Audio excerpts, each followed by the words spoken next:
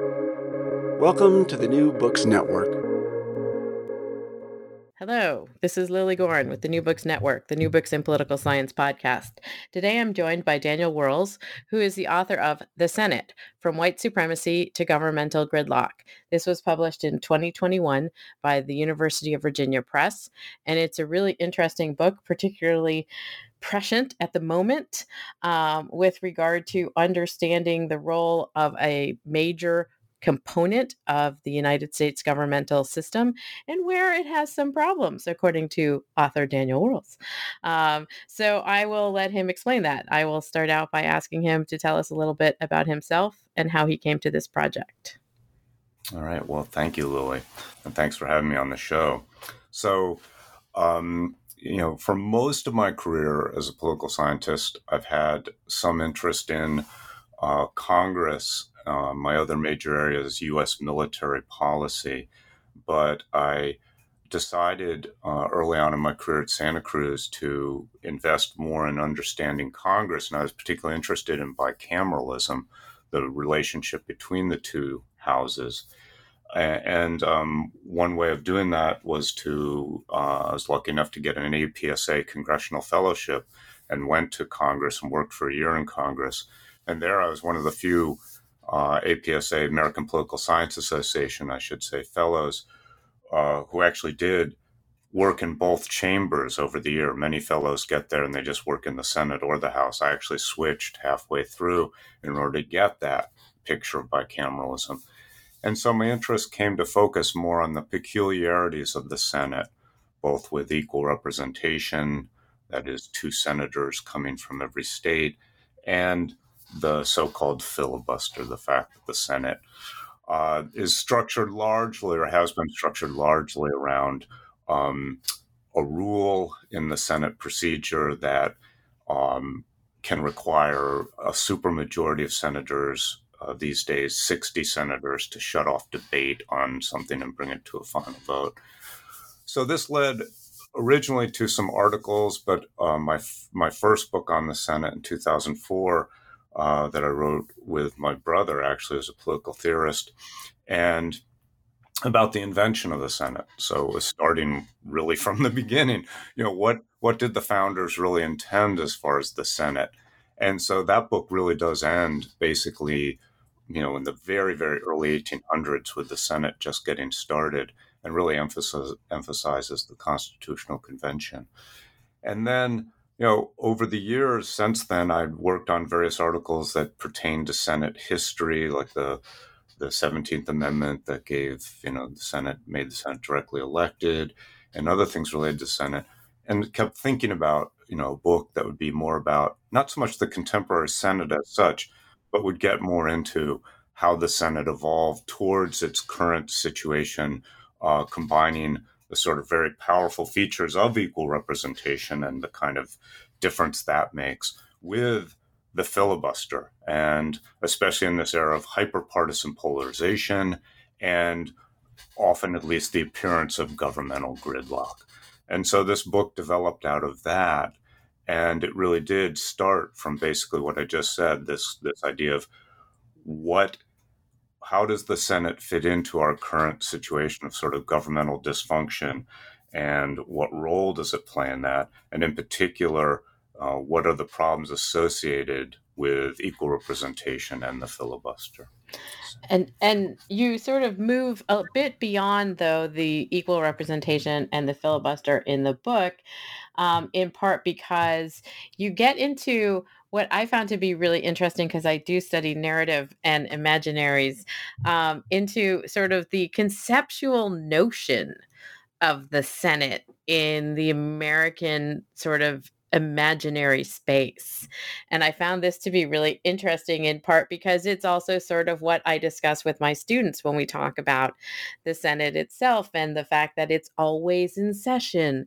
And that's one of the sort of interesting myths that have grown up around it.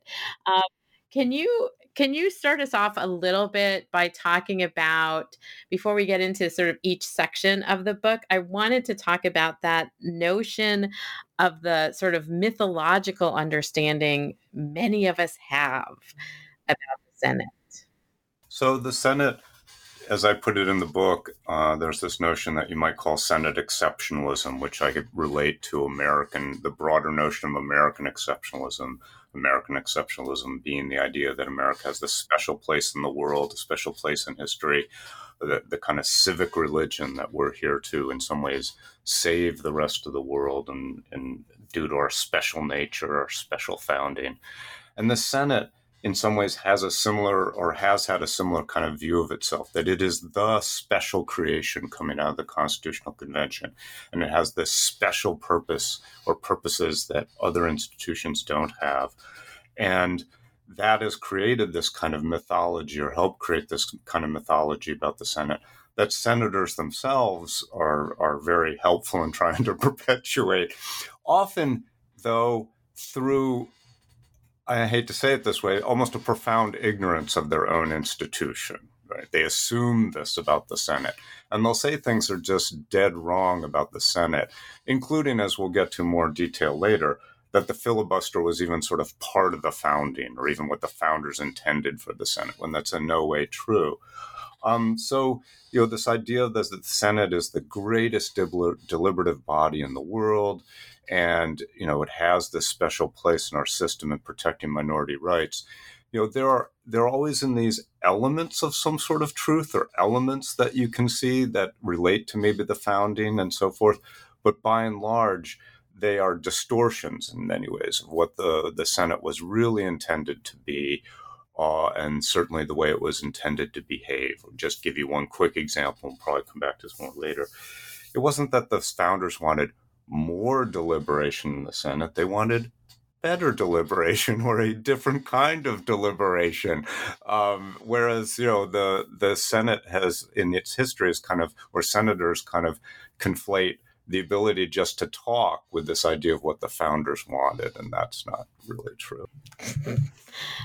And I mean, I know that Madison talks about this in the Federalist Papers, that the Senate is supposed to be populated by smarter, wiser, older, more experienced, less corrupt individuals than the House. I mean, he says this in a couple of places. And so does that feed into, does Madison's early sort of Federalist Papers discussion feed into some of this mythology around the Senate? Yes, and it's certainly true even beyond just Madison and the Federalist Papers. When you look at the debates from the Constitutional Convention, they really were, the framers really were searching for this kind of model for a second legislative institution that was a little bit more insulated from popular pressure, smaller. That was a big characteristic for them. The idea it would be a smaller body, and therefore the conversations could be more sort of, direct and almost intimate with each other. And all that was true, but that was all structured by things that we might not think of as that important right now. The difference in age, right? The length of term, and the smaller size, which obviously can still matter to some extent. So those were these real characteristics built into the Constitution that were meant to foster this different kind of deliberation from the House. That didn't mean the House would have a bad form of deliberation or the wrong form of deliberation. They were just meant to be two different forms of talking about the same things. So you sort of start out after the discussion of whether or not the Senate is really an exceptional creation, which you suggest perhaps it's not, that you move into the equal representation argument, which is also part of, our understanding of how the compromise operated at the time of the Constitutional Convention, and the small states wanted their voices equally heard. And, as I point out to my students every time I talk about the Senate, California, how many people live there? Wyoming, how many people live there? Each one has 2 senators. Yeah. And that certainly is an element that was built into the Constitution. And as I say in the book, it was called the Great Compromise for a reason, meaning it is indeed the thing that almost brought the convention to a close, potentially unsuccessful close, because the so-called large states, or certainly some group of states, felt this was fundamentally unfair, and a group of states, sometimes referred to as the smaller states, and often not all together, but some southern states felt that equal representation was totally justified because, of course, that's the way the Confederation Congress had been structured, and they were still thought of themselves as states, still having some sovereignty separate from this newly created nation. So that certainly was built into the Constitution. But even from the start, it was contentious.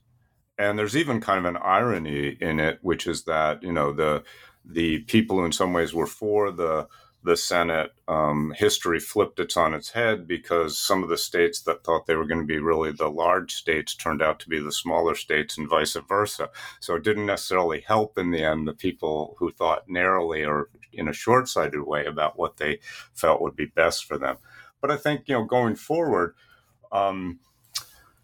the consequence of equal representation is just as you put it, meaning in this day and age to have California and in Wyoming, such vastly different states having the same representation, and and also the fact that we live in a world where really the major principle of democracy worldwide is one person, one vote, right?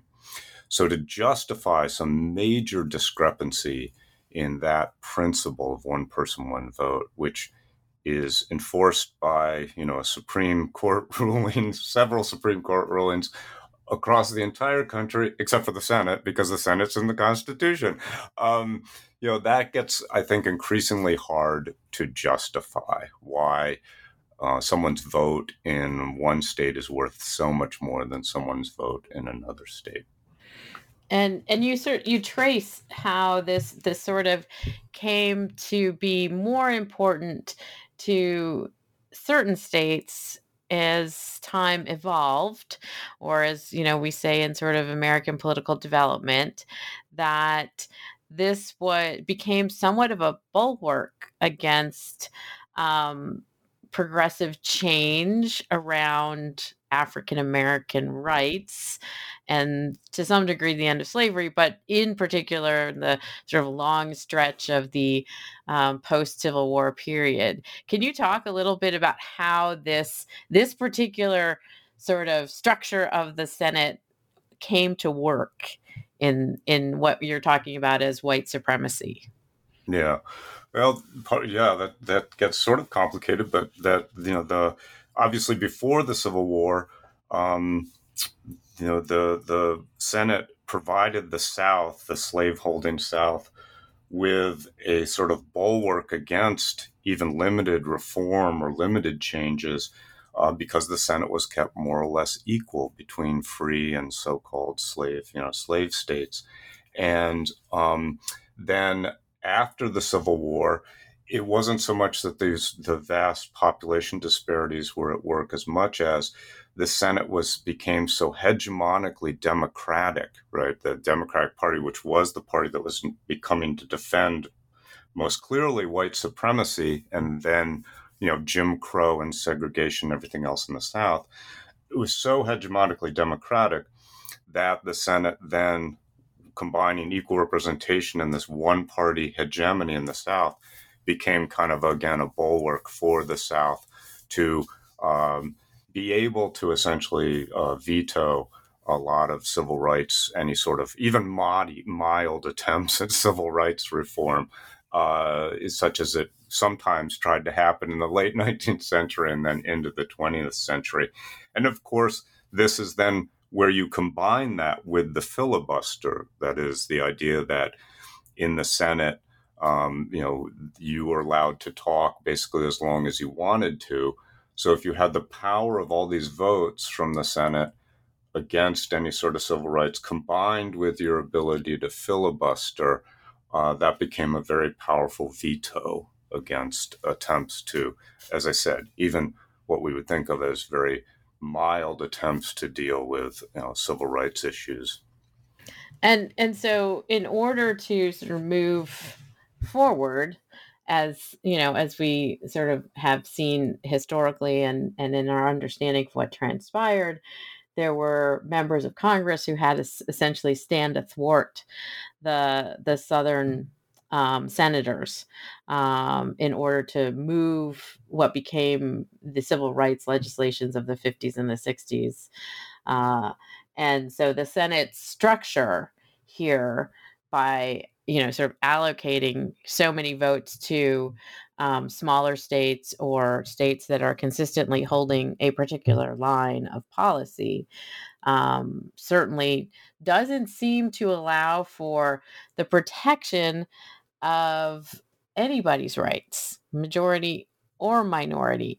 Can you talk about the issue around the protection of minority or majority rights that the Senate is supposed to operate from? Yeah, so that's part of Senate exceptionalism, is that this idea that it was built to be the protector of minority rights in general. And the first point is that the framers clearly saw the system as a whole, as the protector of what you might think of as minority rights, or really better put, the protection against what they thought of as majority tyranny. It wasn't so much that they were concerned about minority rights in some sort of modern sense at all. They were worried about majority tyranny, meaning some sort of consistent majority over time that would dominate the system and be able to shut out any other sort of political forces. But that was to be dealt with by the system as a whole: the House, the Senate, the president, the veto, the court, and so forth, the Constitution itself, the Bill of Rights, things like that. Not the Senate as such. So part of Senate mythology is somehow has a special role. What I argue in the book is that in many ways you can see that equal representation, this part of the Constitution that did in fact structure the Senate by creating, that states with less population would essentially have an equal vote or the same kind of vote in the Senate. That gives rise to kind of the myth that this is about minority rights in general, when really what it was two different majorities. You have a majority of the population in the House and a majority of the states in the Senate. That's what you're getting at. But instead, as we go through time, senators have more of a motivation to sort of downplay equal representation as such and transform that into the idea we are here to protect minority rights in general. Especially in the 20th century, that begins to sound better. Just saying we're here to protect Hawaii or whatever, Alaska or Wyoming, in some ways doesn't sound as noble as we are the institution to protect the minority. And after all, for many of these senators, it's not about Wyoming as such. It's about me, the senator from Wyoming, and what I want. So that just sounds better to put it in terms of minority rights, and therefore cast the Senate as having that special role when it really doesn't. Again, it's the system as a whole that has that role. The Senate plays a particular part, but just as the House or the president plays a particular part in that. And one of the points that it's not necessarily a main component of your analysis, but I'm curious about, is this idea of the Senate representing the states, as opposed to the House, which is supposed the direct representation of the people. But now we have the direct election of senators, so they're still representing the states, but they're still representing the people. And Texas would like to repeal the 17th Amendment. Apparently they've been talking about that for a while because they think it has gone badly askew.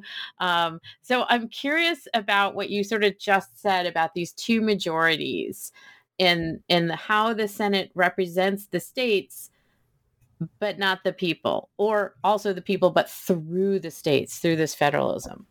No, that's a great question. And again, there are a lot of ways to answer it. Certainly, You made reference, to the 17th Amendment and the fact that for much of the country's history, the Senate wasn't directly elected, was selected by state legislatures. So therefore, one could make the argument that senators really were there to represent their states as such, not necessarily the people in whatever way you might want to conceive that. Of course, after that amendment, when the Senate becomes directly elected, things get more complicated. They are there as part of equal representation, and that has that particular nature to it. But they are directly elected, and so they certainly are behaving much like House members. And remember, in several states, they're just like House members. I mean, they might be elected for a 6-year term, but they're elected by exactly the same constituency in South Dakota, North Dakota, Wyoming again, that, is electing the House member from that state. But they certainly overall are behaving much like House members in terms of having to run for election and, into the 20th century, obviously, and our century raised lots of money and so on and so forth and campaign in the same ways. So that idea of who they represent and in which ways is sort of complex. And again, I think senators sometimes, just like representatives to some extent, but even more so, can pick and choose depending on what the issue is to say, I'm here to speak for Wyoming, or, I'm here to speak for the people more generally, right? And they have a little bit more of that latitude almost. And in that regard, I wanted to sort of move on also to how you weave together the problem of the Senate, or the problem of the Senate as it currently exists, is also tied to the mythology and the reality of the filibuster. So can you explain to listeners who sort of know the word filibuster, know it means somebody talks for a long time, but like how the filibuster actually works, that it wasn't something that was written into the Constitution. I always talk to my students about that. And that how it's connected to the Senate's function. Okay. So the Senate, as part of the story we've been telling, was instituted in 1917. There was a change in the rule of the Senate about debate. And the irony, of course, is that the intent when they created that rule was to limit filibusters by having a mechanism to shut off debate. So this was implemented in the face of many, many filibusters at the time, which were just based on the idea that Senate rules allowed someone to talk as long as they want. And there was no way to shut off debate at that time, as long as someone wanted to be recognized and was willing to keep talking. So when this rule was brought about in 1917, it was seen as a reform to limit Senate debate, not eliminate it, but simply allow a way to limit filibusters, as they were called then.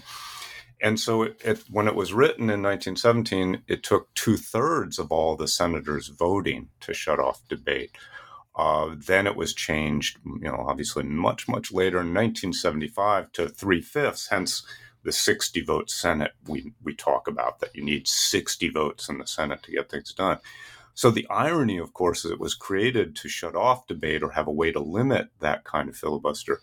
The effect over the long run was to empower filibusters by putting the burden on the majority in the Senate to muster the supermajority to cut off debate. So you go from, this idea of this is a way now we can limit filibusters, we can, shut these down when they're not productive and they're just getting in the way, to, oh my gosh, we've created a rule somehow that effectively empowers people because now we have to get those 60 votes. And in most cases, those 60 votes are going to be very hard to get.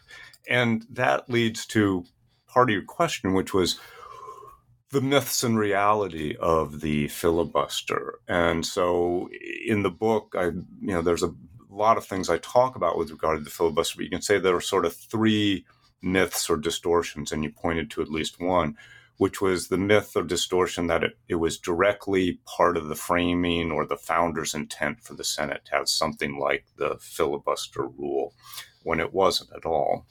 The second distortion was that it was an essential part, the filibuster, of what made the Senate the greatest deliberative body.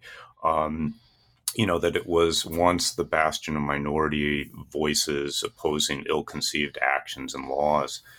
And then the third is that the filibuster fosters or protects debate and deliberation, that supermajority cloture allows for greater debate than in, for example, the House. Now, what I'm saying is that these are not absolute myths or lies, but they are certainly partial, in some cases, myths about the founding, but certainly distortions in terms of how the Senate actually behaves. So, for example, to take the one about that it protects debate and deliberation, that's a distortion because in the last 30 years or so, the filibuster really, or the rule that protects, the supermajority cloture rule, really has essentially undermined debate. And most senators actually really know that, meaning it's not as though the filibuster then leads to great debates that lead to great solutions. It's instead not about voice, that is, my ability to say something in the Senate. It's about victory. It's about veto. It's about my side being able to win, or at least either veto, stop the other side, the majority, or compromise in some ways. And that's what it's really about. And so in most cases with the filibuster these days, last 30 years or so, but especially in the last couple of decades, the filibuster essentially ends debate. As soon as anyone's pretending to filibuster, the Senate moves on to other business. They stop talking about what it is they were going to talk about, voting rights, gun rights, whatever, and they move on to something else, and they figure out whether that's dead, that issue is dead, or whether they can come back to it. So in many ways, it's almost the opposite of what everyone claims it is, that it's about debate when it's really a decision rule.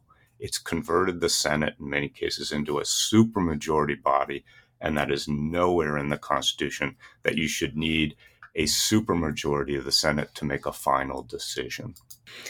And I just want, because I'm curious about this, how much does Mr. Smith Goes to Washington play into the mythology around sort of the virtue of the filibuster? Yeah. Well, one of the points I make in the book, and I begin a chapter with it, is that, in 2011, when the Senate has one of its last sort of debates about the filibuster, where they actually spend some time on the Senate floor talking about the filibuster and whether it's good or bad. Several of these senators, and Amy Klobuchar, other ones who we know are still there, invoke this movie from 1939, Mr. Smith Goes to Washington with Jimmy Stewart, as an example of the greatness of the filibuster. And the point I make is no one defends the filibuster with its actual history, right? Because that would almost require you to mention things like Strom Thurmond, and no one, even Republicans, aren't going to mention Strom Thurmond as an example of a great filibuster. So that's why I say they can't even defend the filibuster with with its own history, and that's kind of sad, or that kind of reveals the problem with the filibuster. That it really, you evoke this myth making in Hollywood as a way of justifying it. And as I point out, for some reason, this is brought up over and over again in 2011. And even in much, much longer debates about the filibuster in 1949, 1954, 1975, no one mentions Mr. Smith Goes to Washington, which is just kind of curious, right? That the further away we move, the more they needed to kind of use that as their exemplar of the filibuster. Yet another point to how much popular culture shapes our understanding of politics, which is my bread and butter. So I'll take Well, and also one could say it's kind of funny that, some people make arguments about how the Senate's a little bit out of touch. Maybe some people are a little, should have retired a little while ago or something like that. And it is kind of funny to evoke this movie from 1939 that, certainly a good chunk of Americans are not familiar with. But they've heard of it. They've heard of it. Yeah, maybe. So a lot of your book, particularly the second half of the book, is about how the Senate really has played this role of not only protecting white supremacy, both slavery at the time, but then in the post-slavery period, Jim Crow and so forth, but that it essentially is a kind of white supremacy or body. Can you sort of take apart the components that you write about in the book that sort of that are the threads that lead us to this understanding of how this particular body within the constitutional system is acutely connected to white supremacy in the United States? Yeah, yeah, and I wouldn't want to say that obviously the other institutions aren't as well. It's more what I'm trying to argue is that the role the Senate played in white supremacy is part of what gets pushed aside by the Senate exceptionalism argument, and so by bringing out the aspects of white supremacy that are part of the Senate's history. I'm trying to undermine that exceptionalism. And it isn't so much that then that excuses the House or the president or the Or especially Supreme Court, right? Sure. For certain decades, many decades of its history, especially late 19th, early 20th centuries. So those institutions are quite guilty of at many periods in their evolution of maintaining or bolstering white supremacy. It's more that I wanted to show the ways in which the Senate's mythology about itself kind of obscures or attempts to obscure its role in white supremacy. And, one of the ways is equal representation, especially deep in American history. But even today, equal representation, you might think, well, that's just about Wyoming and California. But of course, embedded in that, deeper down in that difference between New York, California, well, even Florida, Texas, and Wyoming, North Dakota, is, of course, the underrepresentation of minorities, right? So maybe we're not maintaining white supremacy as such. Maybe some people would argue that's too strong of a word these days or term, but certainly the underrepresentation of urban communities and therefore for many states predominantly minority communities, and the overrepresentation of largely white rural areas in many states, senates, smaller states with equal representation. That certainly then continues the problems associated with what some people might still call white supremacy, but certainly the problems associated in and around Black Lives Matter and other things we see today. And that's so the Senate, whether or not it's still as actively involved in maintaining a kind of white, sort of white supremacy or white domination in any sense, it still plays a certain role in that simply because of its structure, its representational structure. And that certainly is not helped in any way, of course, by the filibuster. So that, take an example, gun control. The Senate is certainly infamous for being the stopping point for many attempts to limit gun control or, to institute, gun control in recent decades, going back to Sandy Hook and other examples. And so one can argue that many things that might be in the interest of minority groups in this country, in particular African Americans, have certainly less voice, less of an opportunity to get past the Senate than they do the House. And again, sort of an aside, the issue with regard to one person, one vote as the sort of operating basis for our understanding of democracy in the United States and elsewhere. And you have the sort of peculiarity of the Senate structure that also contributes to some of our difficulties with regard to, say, the Electoral College.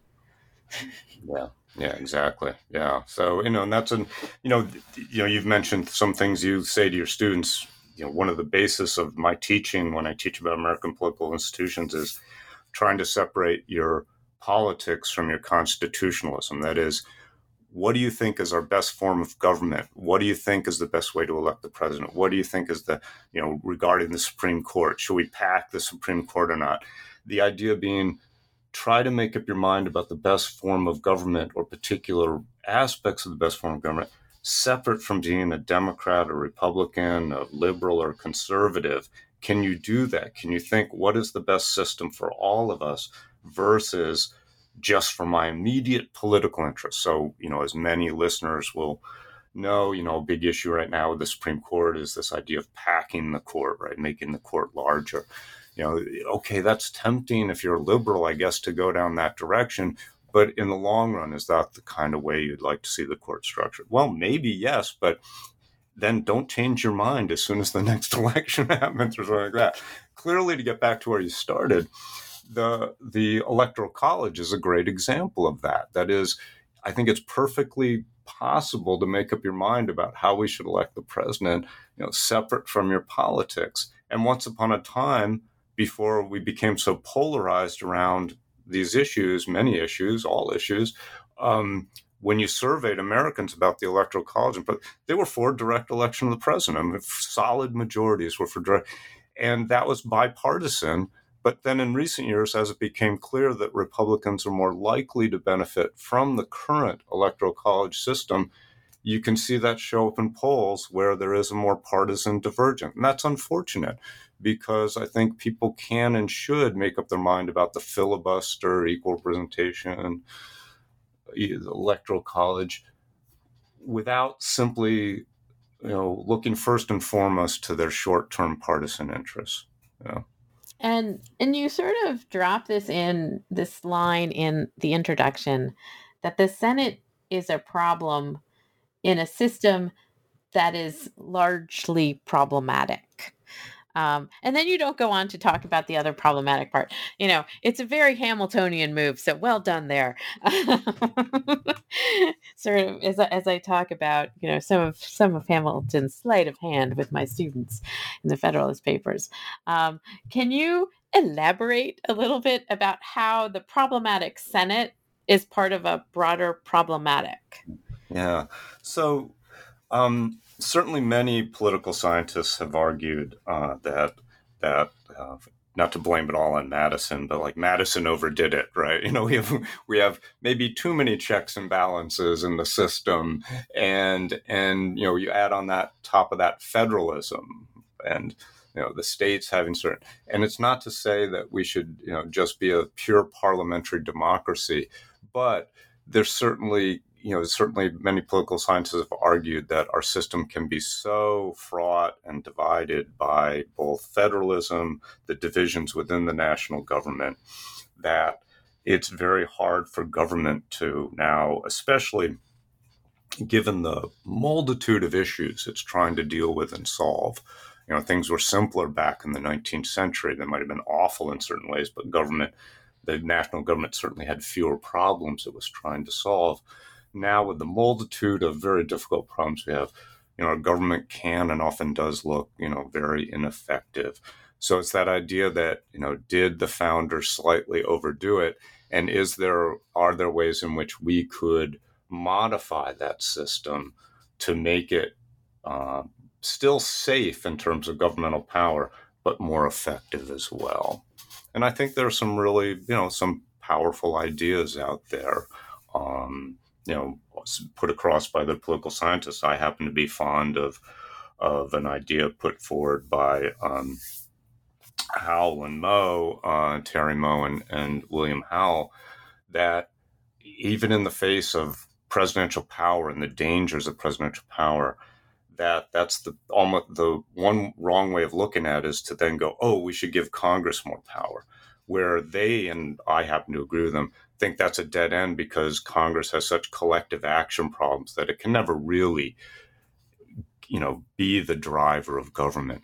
Whereas it's more, how do you make the president more effective without still being able to check the president? And so one of their ideas is to actually give the president what they call universal fast track authority, right? Where the president has the power to submit a piece of legislation to Congress, and Congress, let's say, has 45 days to vote up or down on the bill without amending it. They can still introduce their own bills. They can still pass their own bills. You're not taking anything away from Congress. You're simply giving the president the power to directly submit legislation, and they can say no. But it possibly allows the system to have a slightly more parliamentary aspect, where in fact you have the prime minister submitting legislation to Parliament, in this case Congress, and then they have to act. And that obviously, by the way, overcomes the filibuster, right? They only have, let's say, 45 days or 90 days, whatever you want to say, and at the end of that, they have to vote. So even if Senator Cruz or whomever wants to talk, it comes to an end at some point, right? So I'm, listeners can go, oh, I don't know what I think about that idea. Well, that's the whole point, is to wonder whether there could be ways of doing this without totally throwing out the system and creating a totally new one, but at least dealing with some of the dysfunctions we have in, I think, a more productive way. Yeah. And so my next question with regard to that is, what's the solution for our pals over in the Senate? Yeah. I think, the Senate has eroded the filibuster quite a bit. Obviously equal representation, we could go on at great length and how difficult that is because it's in the Constitution. It's almost impossible to change. But for now, let's concentrate on the filibuster. The Senate has hemmed in the filibuster in two ways. One is through laws almost that I just mentioned that create fast track authority with regard to certain categories of legislation like trade legislation, budget reconciliation, where indeed they're time limited. They're by law, they have a certain amount of time to consider things and they can't amend it, or in some cases they can maybe, but they have to vote on it. So that overcomes the filibuster. And that both chambers agreed to do that in many cases. So sometimes they know we should do things differently. Secondly, of course, were the two so-called nuclear options that eliminated all presidential appointments, executive appointments, judicial appointments, from the effect of the filibuster. So you can have a simple majority vote to close debate on any nomination from the president to the courts or the executive branch. I think those are good things. But what's left, of course, is the ability to filibuster pretty much any other piece of legislation. So my argument is the Senate should realize the benefits of what it's done already and go all the way. But very quickly, what I would do is it's not a zero-sum game. I think the Senate can amend its rules to say anything that comes before the Senate is guaranteed a period of debate. We can lengthen that by unanimous consent, by all agreeing. We can shorten that by unanimous consent, but you start with a guaranteed period of debate. Amendments, whatever. But that just means we know what's going to happen and it will end. But that gives the minority their voice. That gives them an opportunity to maybe raise amendments and offer amendments and see how everyone votes. But then you get away from all these games about, does this shut things down? Do we move on? Do we do this? No, we have a debate. If you have nothing to say, you have nothing to say. If you want to try to convince us, try to convince us. So what I'm trying to get is it's not a zero-sum game where it's like, oh, you either, have endless debate or you have nothing and it's just like the House of Representatives. There is an in-between, and they could do that. And I think, I wish they would. And if we have a minute, one of the problems I think with this whole debate about the filibuster is this anger over the filibuster always comes up in the heat of a moment over a particular issue. The latest one, of course, is abortion. A minute ago it was guns or whatever. Before that, it was voting rights legislation. And you just keep going back where people, and then appointments, people get angry about the filibuster in the heat of a moment over a particular issue, and then they want to get rid of it. I would like the Senate to take a moment, find a time, and debate about it. And I would actually like the Democrats, if they lose the elections come this fall and they lose the Senate, I would like actually the Democrats, when they're a minority, some group of them, to offer this reform I'm talking about up and say, we should get rid of the filibuster. You might benefit for now, but we might win the election later. We'll all be better if we get rid of it now. That's my argument. Okay, I'll take it. That's it. It's hopeful. Whether it will happen or not is something completely different. But so Dan, what are you working on now? So, like all of us, having gone through COVID teaching and being exhausted, I was very lucky to even finish this book because it was a close call in terms of my energy level and time right in the middle of when this all got going. I was trying to put the last draft together. So it was very difficult. So I had to recover from that. So I'm trying to get back to, a subject we're both familiar with, U.S. defense policy. But that's sort of right now taking a backseat to just a little article-sized project that got longer than I thought it was going to be. And it's back to the House and the Senate, in particular this time the House. And it's the oddity that we tend to refer to members of the House of Representatives as congressmen or congresswoman, when that's inaccurate. That, Congress is both the House and the Senate. And in these days when we're trying to move towards some form of gender neutrality in our language, it's bizarre in a way because the word is already there, representative, just like senator. So the point I make is one of the points I make is Marsha Blackburn, the senator from Tennessee, was in the House, and she was one of the people when she was in the House who liked to be called congressman, right? Yeah. And now she's a senator. She has no choice, right? And that's the way it should be. It should be representative and senator.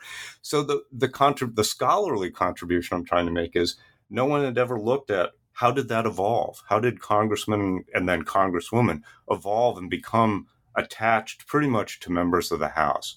So I show how that happens by looking at its earliest uses before the Constitution was even written, and then how when the Constitution is implemented, it becomes more used, especially in and around elections, because it was fairly accurate to say, oh, here's who was elected to Congress. They are members of Congress because the Senate wasn't elected. So do you see what I mean? It was perfectly accurate for newspapers to say, these are our congressmen because they were elected in this election.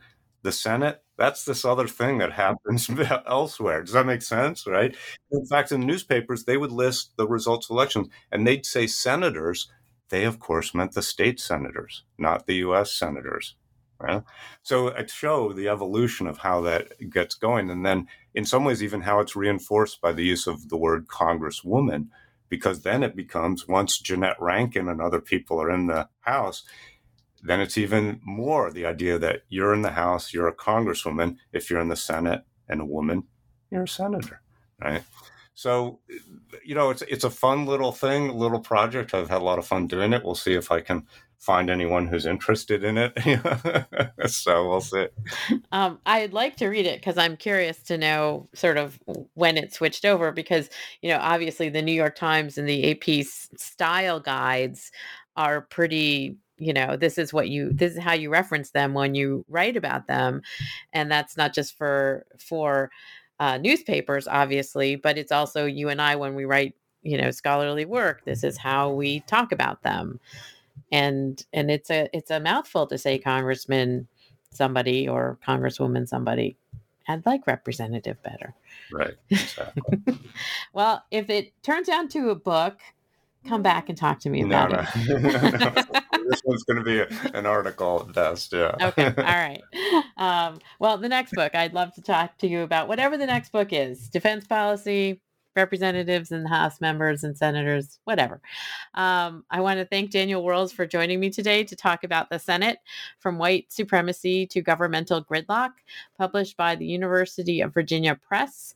I believe the University of Virginia Press has a special discount code that we will have in the blurb, so that if you go to their website, you can purchase it for, I think, 30% off the cover price. And I appreciate you spending some time with me today. Well, thank you so much. It was great to talk to you. It's my pleasure.